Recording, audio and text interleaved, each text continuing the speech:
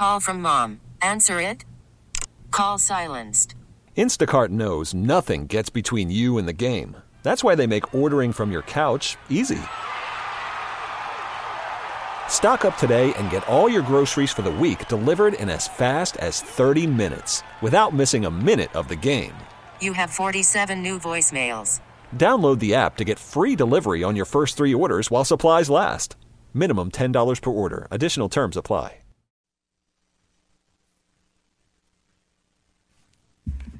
It is 21 degrees right now in the Twin Cities at 6:07. Great to be with you on this Saturday, along with producer Jonathan Lowe.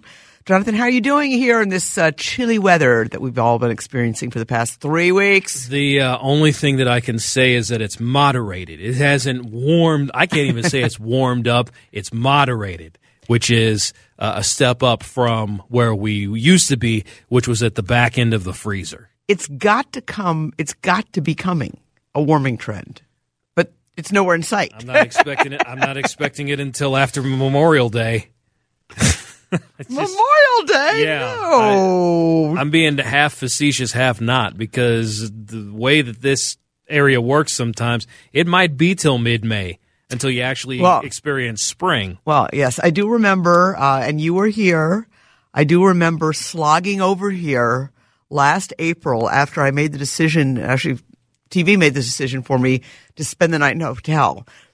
Excuse me. And so I spent the night in a hotel, checked in, walked over here from basically WCCO TV, which is only a few blocks away.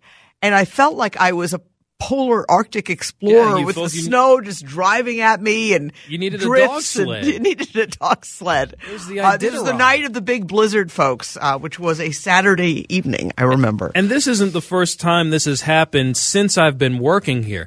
There have been other April snowstorms. It snowed in early May since I've lived in this area. But that one was a doozy. That one was a doozy. There have been a couple other ones that were really big. For some people, they love it. They thrive off of it. They can't get enough of it. For me, I apologize to those people. I am not with you. Well, I am not from your same mold. I don't mind the snow. It's just, did we have to get it all in the same 3-week period, or could it have not have been spread out a little bit more over the past few months? Here's my position on snow, just overall. Snow is pretty for 12 hours. It has a 12-hour limit. Once it gets past 12 hours, it just becomes a wreck. I don't know about that. It is beautiful, and I know an awful lot of people. I was driving here, and I saw a bunch of kids sledding, and they look so happy, and there's so many great things you can do for the snowmobilers and the skiers. 12 hours. Yes, I am the snow Grinch. The snow Grinch, okay. Well, listen, we have got a great show lined up for tonight. This hour, we are going to talk about a couple of issues that are before the Minnesota State Legislature. And actually, I think that there are a lot of things that could get done in this legislative session. One of them that I do think is going to get done is some form of distracted driving bill. I think in this legislature, you're going to see something come out that will prevent people from talking on their cell phones while driving.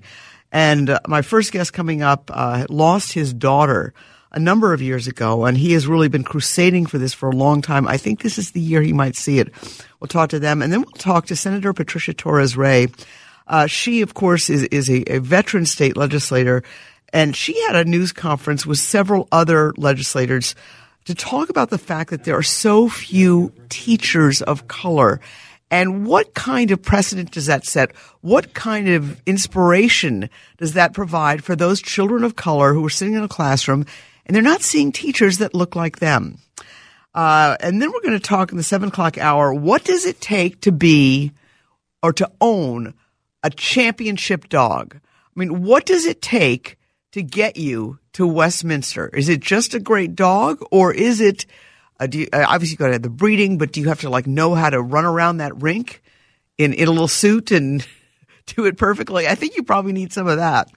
And then the 8 o'clock hour, we are going to talk with David Schultz. We're going to break down the Klobuchar announcement. I was actually at that announcement last Sunday. She kicked off her campaign in Eau Claire. So we'll talk to him about her race and also what he expects out of the Minnesota State Legislature. I do want to let you know that 10:30 a.m. WCCO TV tomorrow, my guests will be Governor and First Lady Mrs. Tim Walz, Gwen Walz, who is the First Lady that the state has had for a number of years. Obviously, Governor Dayton was not married, and First Lady Gwen Walz has a number of agenda items that she really is advocating for. So I think that's going to be really cool. So please tune in 10:30 a.m. And of course, Mike Augustinak will have your updated weather forecast. But let's take a quick break. When we come back, we will be joined by VJ Dixit. He is the chairman of the Shreya Dixit Memorial Foundation, and he is a longtime advocate for a crackdown on laws that he says allow too much distracted driving here in Minnesota.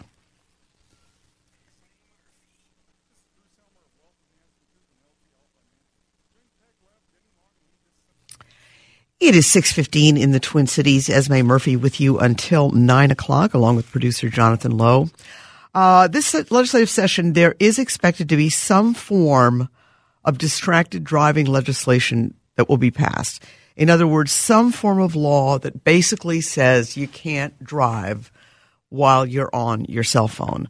No one has worked harder on some kind of legislation like this than VJ Dixit, who lost his own daughter back in 2007. His daughter Shreya, who was only 19 years old, in a distracted driving case. And I have interviewed him many times. VJ Dixit, thank you so much for coming on. Thank you very much, Esme. It's such a pleasure to speak with you again. All right. Absolutely. And a pleasure to speak with you, sir, as well. I do believe, from what I'm hearing at the legislature, that this is going to be the year that something gets passed. That's my analysis. You've been in the trenches. You've been fighting for this every single year at the legislature. What do you think? Do you think this is the year something is going to get passed? Well, we are cautiously optimistic. Yes, this seems to be the year it will pass, and I'm using the word will, but there's still some committee meetings that are supposed to be finished. One is on this coming Tuesday. And hopefully, according to estimates, 1st of March is the day that it will go to the governor's desk. Oh, which day in March? 1st of March. 1st of March. That's what I have heard. Wow. Okay. Well, you're very plugged in there. I will say one of the questions though has been, what should the penalties be? Can you touch it once to reset it? It sounds as if there's going to be a bill that says you can't drive while on your cell phone, or you can't be using it in your hand as a navigation device. It's got to be mounted on the dashboard. Is that your understanding of what is most likely to pass? That is correct. So actually there are two bills, and you're absolutely right. There is a hands-free bill, which actually was introduced last year also, and now with the modification that's reintroduced this year and has very good potential to good prospects to pass. In addition to that, there's a parallel bill in the legislature, is the penalty bill, which is separate from this one. But I believe it's the hands-free bill. If that passes, then penalty bill can follow. But, that we need to look at both of them. But I believe, this is my personal belief, and a lot of other advocates as well as educators, they say that it's better to have a law first in place before you put in penalties. Right. And it's the penalty one, that second bill, that's more controversial and that's prompting a lot of debate. I mean, the proposals range anywhere from after, several repeated offenses or somebody gets hurt. I think if somebody gets hurt, you potentially are looking at felony charges, but, or maybe not. And I think that's one of the problems. But there are some legislators who don't want to make it a felony. There are other legislators who are talking about if you have a third offense, you lose your phone, which I think would be difficult to enforce.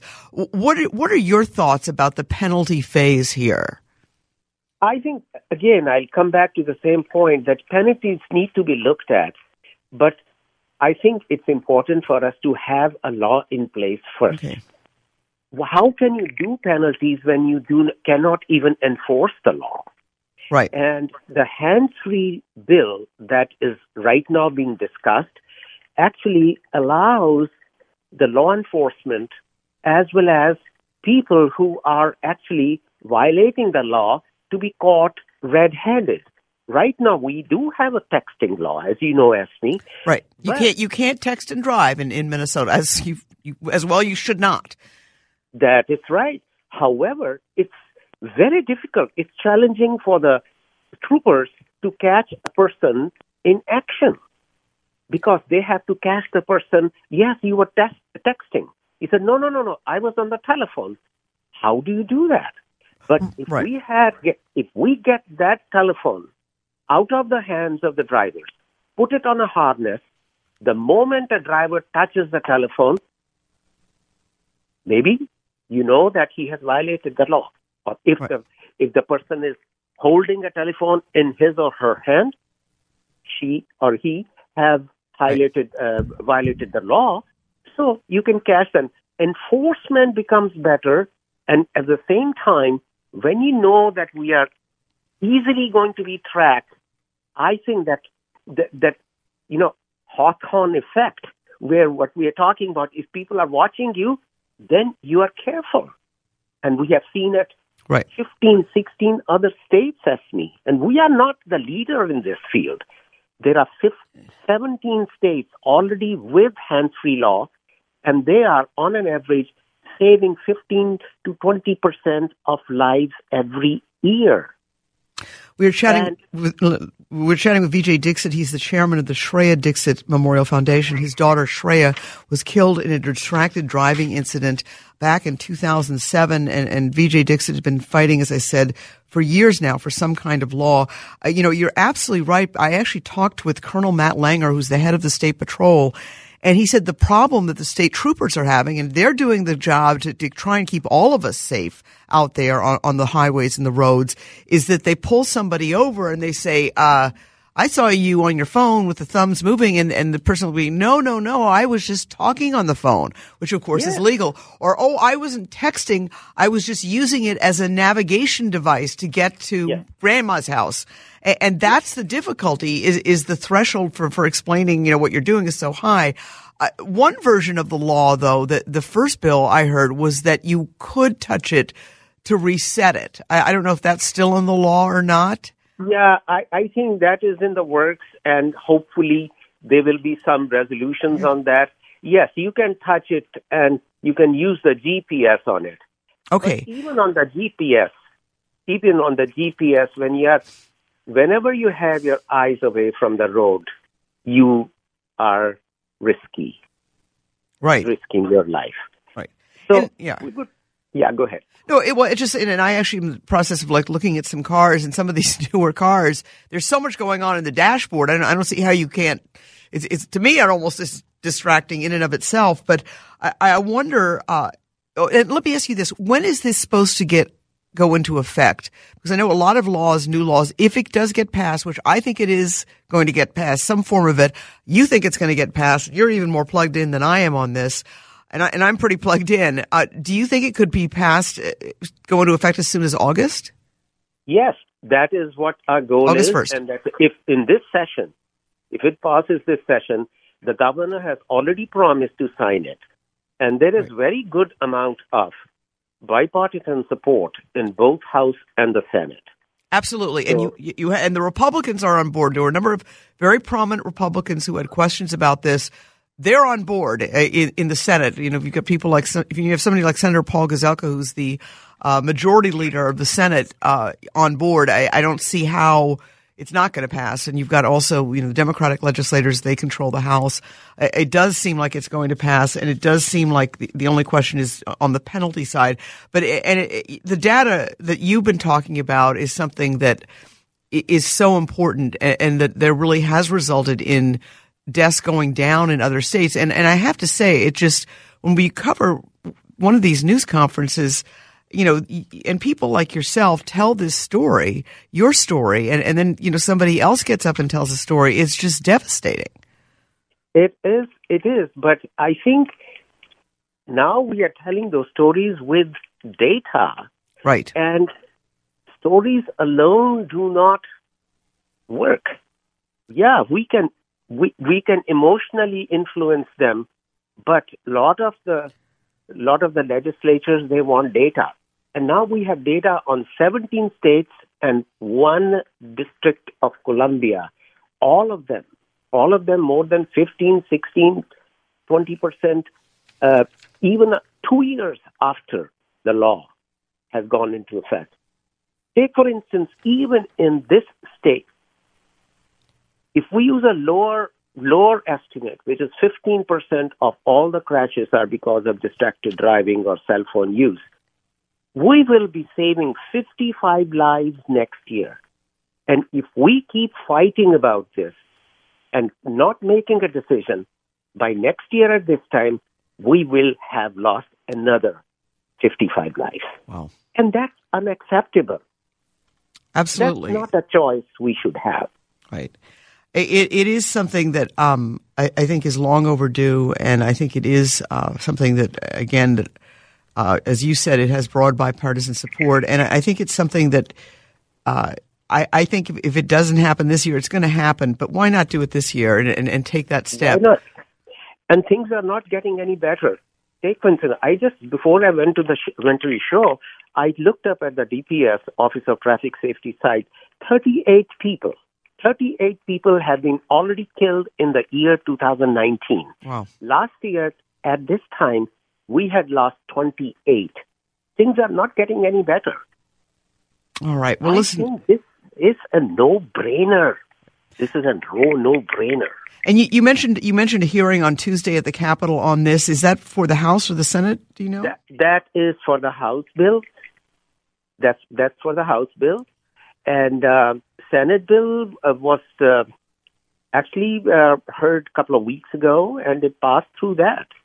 Right. And so we're making good progress. You're making good progress. Well, listen, Vijay Tixit, you've been at this, tragically for a long time and really advocating. You were one of the first people that really, was waving the flag here in Minnesota and saying we need to do something. And I certainly hope that this is the year you get that law.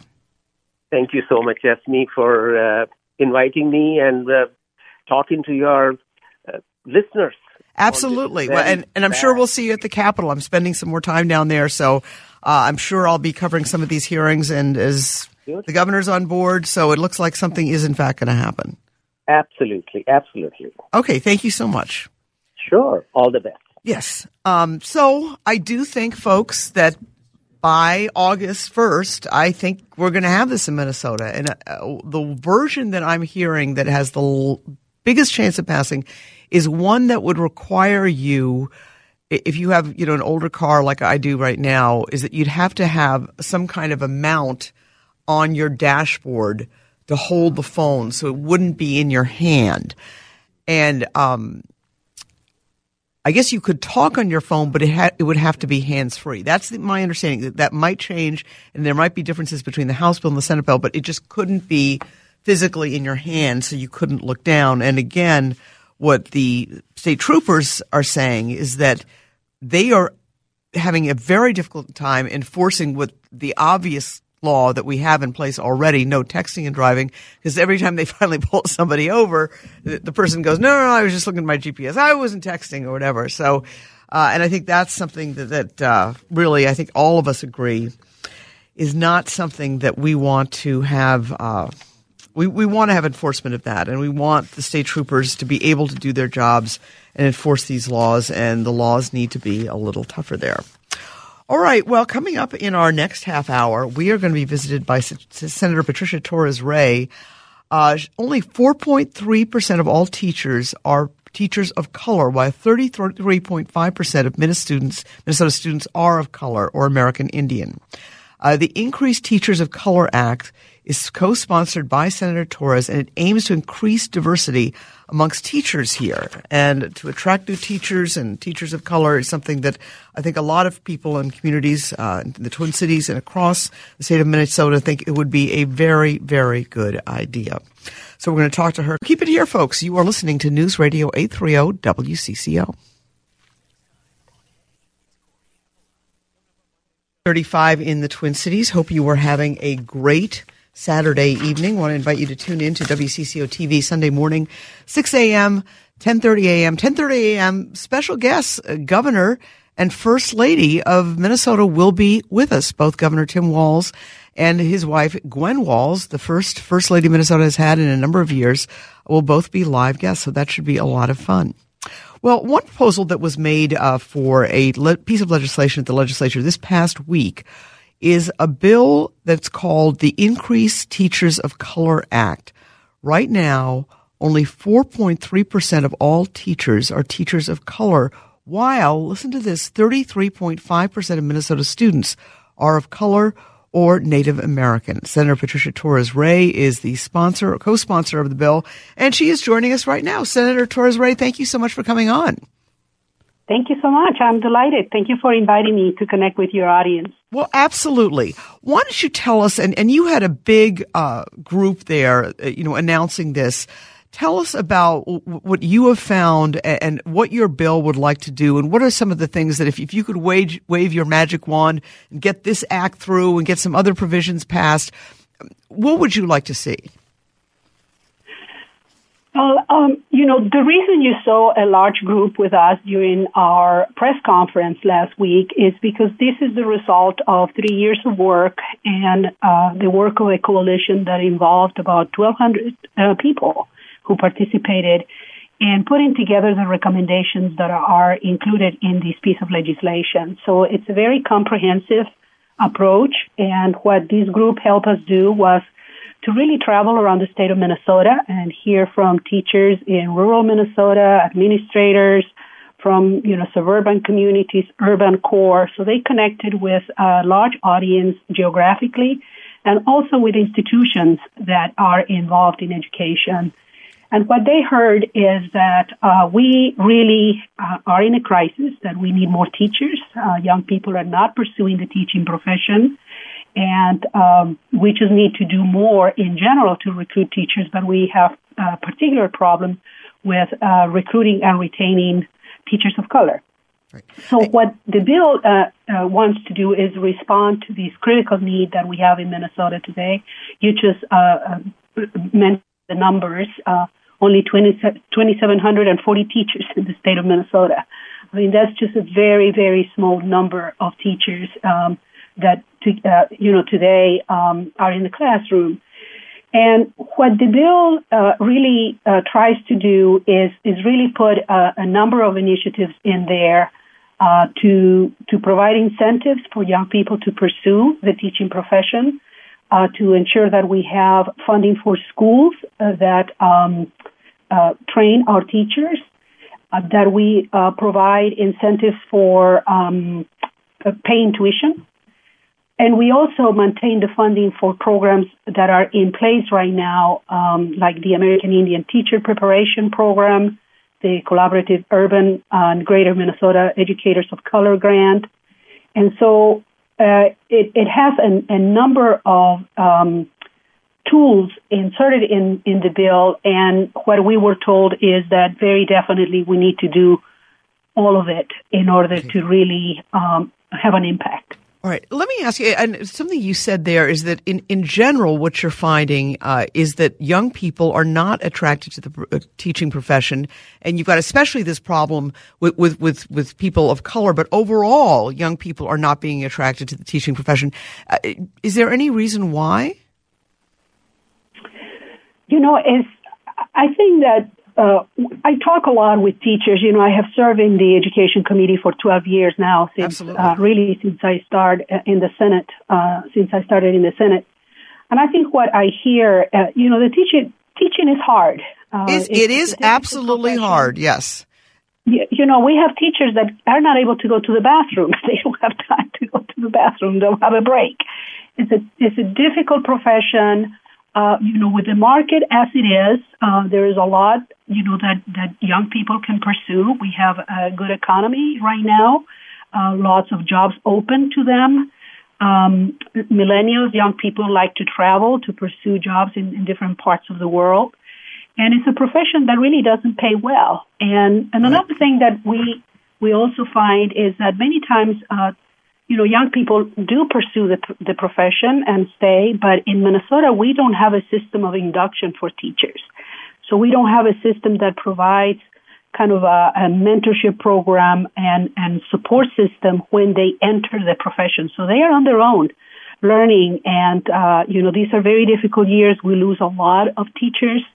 The report that we just received from the Professional Educator Licensing and Standards Board indicate that we have about, I think it's 52% of teachers that have a teaching license right now, but they are not working as teachers in the classroom. Wow. Mm-hmm. And I wonder, for young people also, if, I think it's well known that teachers don't get paid enough. I mean, the schedule for some people is great because you do have that more time off. That's the one benefit they do have. But I think there are so many of these young people, obviously, who are of color and also who are Caucasian, who are coming out of colleges and coming out of getting these degrees, and they have so much debt. I wonder if they're looking at the end, saying, well, if I work for 20 or 30 years as a teacher, I'm still not going to be making, a lot of money, and I'm still going to be dealing with these debts. I mean, do you think that might be a factor? Absolutely it is. Absolutely it is. And we see that in general, these kids, these young people really are understanding that when they get out of college, they're going to have this debt that impedes, for them to really save for money to buy a house, even to buy a car, because they just have to pay incredible amounts of money. And so the bill actually, a chunk of this money, almost $26 million that we are asking for is actually for scholarships. Because we are absolutely convinced that without that incentive, it's going to be very difficult, really, for us to provide the incentives that are necessary to attract people in general. And we have significant problems that are kind of different problems depending on what geographic area you look at. For instance, in rural Minnesota, we have a significant problem in general with teachers. We're not recruiting and retaining. And then in urban core, I think there are some areas where we are not able to recruit teachers, for STEM, science, world languages. We're not able to recruit teachers with that type of license. So depending on the area that you look at, they struggle with kind of different situations, but in general, they're just not able to recruit. And then, in Minneapolis, we had a report where Minneapolis has tried very, very hard to recruit nationwide, and they have hired people of color, they have hired teachers of color and Native teachers, but they have not been able to retain them. So it's a big problem. And we don't have good statistics about retention. We have some districts, and we have some anecdotal data, so we need to do a better job of really trying to figure out why they are leaving. Right. And obviously Minnesota does have a very, very low unemployment rate, and that's probably contributing to it as well. We are chatting with Senator Patricia Torres Ray. She has been in the state legislature since 2007, right? Yes. Yes, 2007. You're on the Education Finance Committee, among a number of other committees.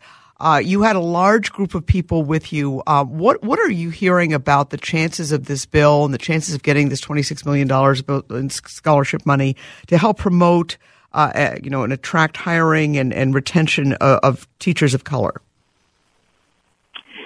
I hear very good things. We have heard from a number of districts, a number of organizations, school districts, name it. We've received very good feedback on the bill itself, the effort that we're pursuing. The House is excited about it. Representative Davney is a co-author in the House. He's the chair of finance. The governor is very, very supportive of this. He, as you know, they both are teachers. Yeah, both the governor and Mrs. Walz are teachers. They are teachers, and so they care very deeply about this issue. I still have to convince my colleagues in the majority in the Senate. I think that Senator Nelson has been supportive of this issue. We are in conversations about getting a hearing for the bill.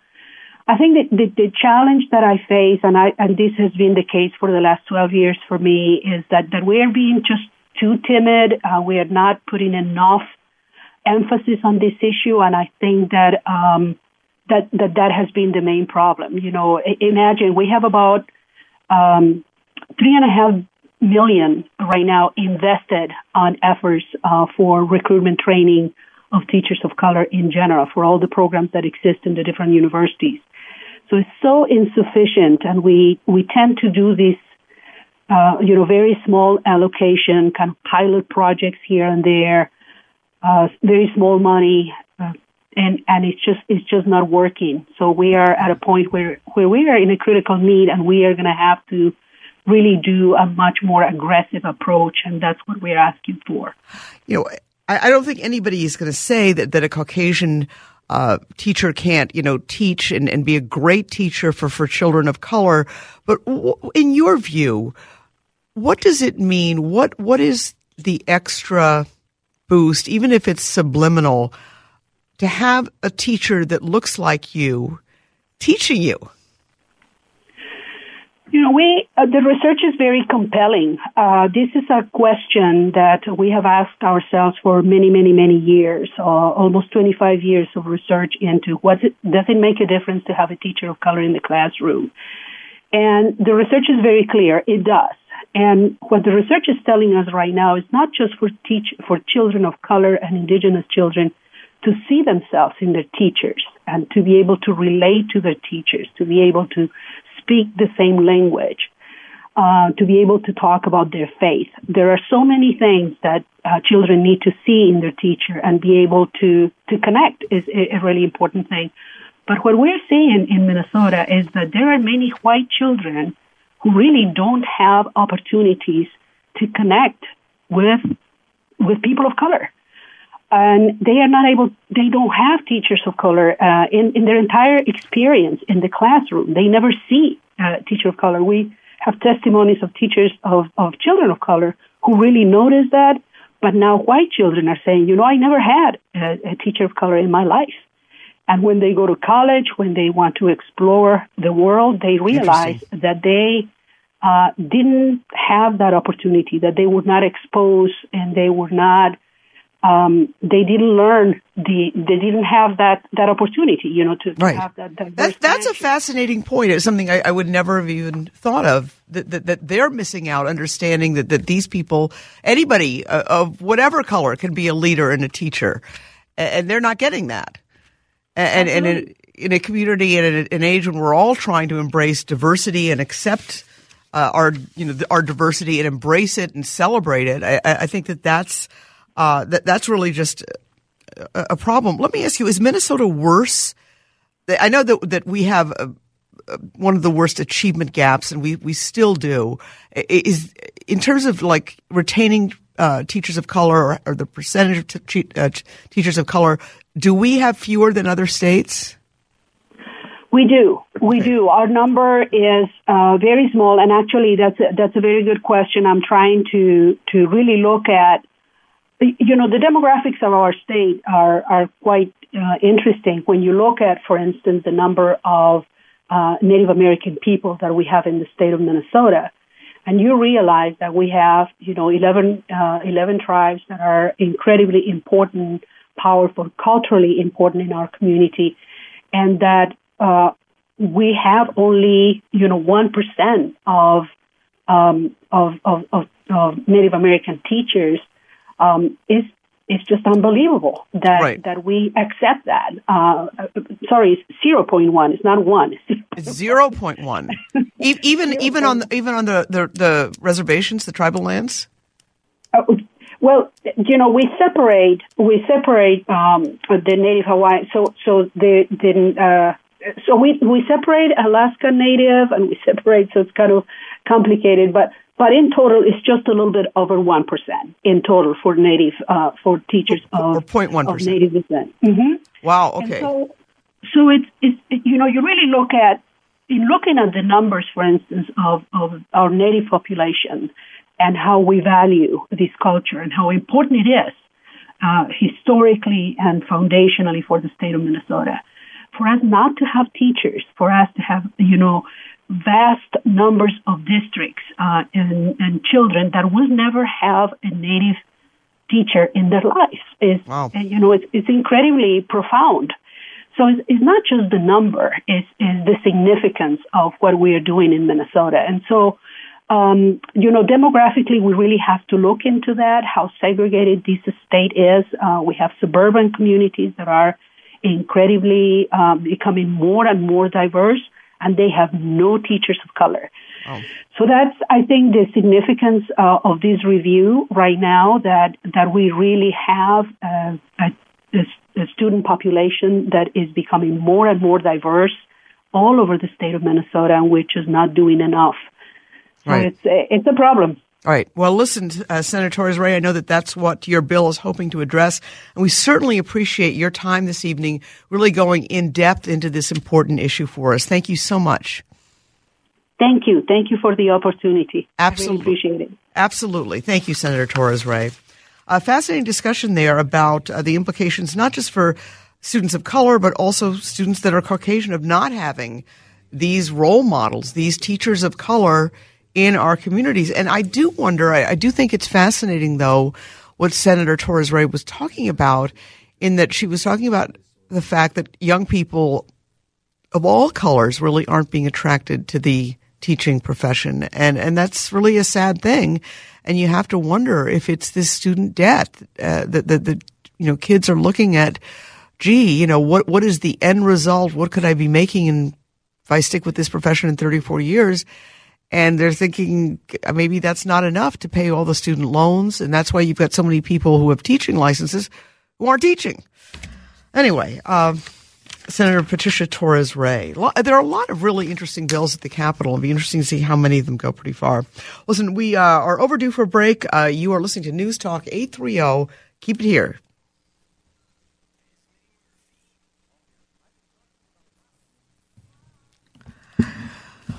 Oh, it is kind of a night for a brandy. I bet a lot of people have been probably consuming a lot of brandy over the last 3 weeks. Isn't Wisconsin the number one brandy state, or the number one brandy place in America? I think it's just the number one alcohol state.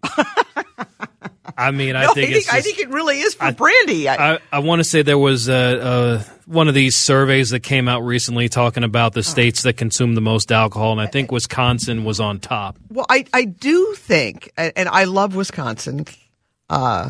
We're giving you the love, Wisconsin. Let me just look this up really quickly. I actually do think there's a brandy quotient for Wisconsin that's a little over the top. Wisconsin, certainly, I do think, and I spent a lot of time Wisconsinites love affair with brandy. It's rumored that our state is not only, this is on Milwaukee.com, a few websites even for the Wisconsin's responsible for 90, wait a minute, this can't be right. This isn't a website. This is on Milwaukee.com articles. This claims that a few websites even reported that Wisconsin is responsible for 90% of the world's brandy consumption. That can't be right. That can't be right. I swear I've heard this. I've heard this statistic before. Not the world's, but that's a lot of brandy consumption. Okay. So let's say that Wisconsin drinks a lot of brandy. Yes. And let's say this area, known for its let's say more frigid winters at times, yes, is known to have people drink a lot of brandy. You also got Canada. You got Canada. They don't drink brandy in Canada? Well, I think they've got their beer and... Yeah, I know there's a natty ice and a natty light and all that good stuff, and a Molson. Yeah. No, I would think that brandy would be just fine north of the border. Right. Well, I think Canadians do it. I knew that I had heard that out there. And you do, like, as you drive around in these little towns, it's amazing to me how even the tiniest town in Wisconsin will have that establishment, the bar that you can go to. But that's Wisconsin. All right, folks. Have you ever wondered what it takes to get your pooch to a top dog show? I mean, I know a lot of us have our generic mutts, or we've got some purebred dogs, I think. But I don't know, maybe I need to do a DNA test, but I don't think they're going to any dog shows anytime soon. So we're going to talk to Dawn Droll. She's the vice president for the American Brittany Club, and she's going to talk to us in our next hour about what it takes to get into these dog shows with your dog. Keep it here. Coming up, we're also going to give you a little weather. All-star closer Kenley Jansen, we have a question. What's the best podcast of all time? Baseball isn't boring, baby. I'm Rob Bradford, and every single day I'm sitting down with the biggest names to show you this great game is the greatest game. It's my podcast. It's my passion. It's a cause I started more than 2 years ago and is now the most prolific national daily baseball pod there is. Another fact, so jump aboard the BIB Express. Follow and listen to Baseball Isn't Boring, presented by Wasabi Hot Cloud Storage on the free Odyssey app or wherever you get your podcasts.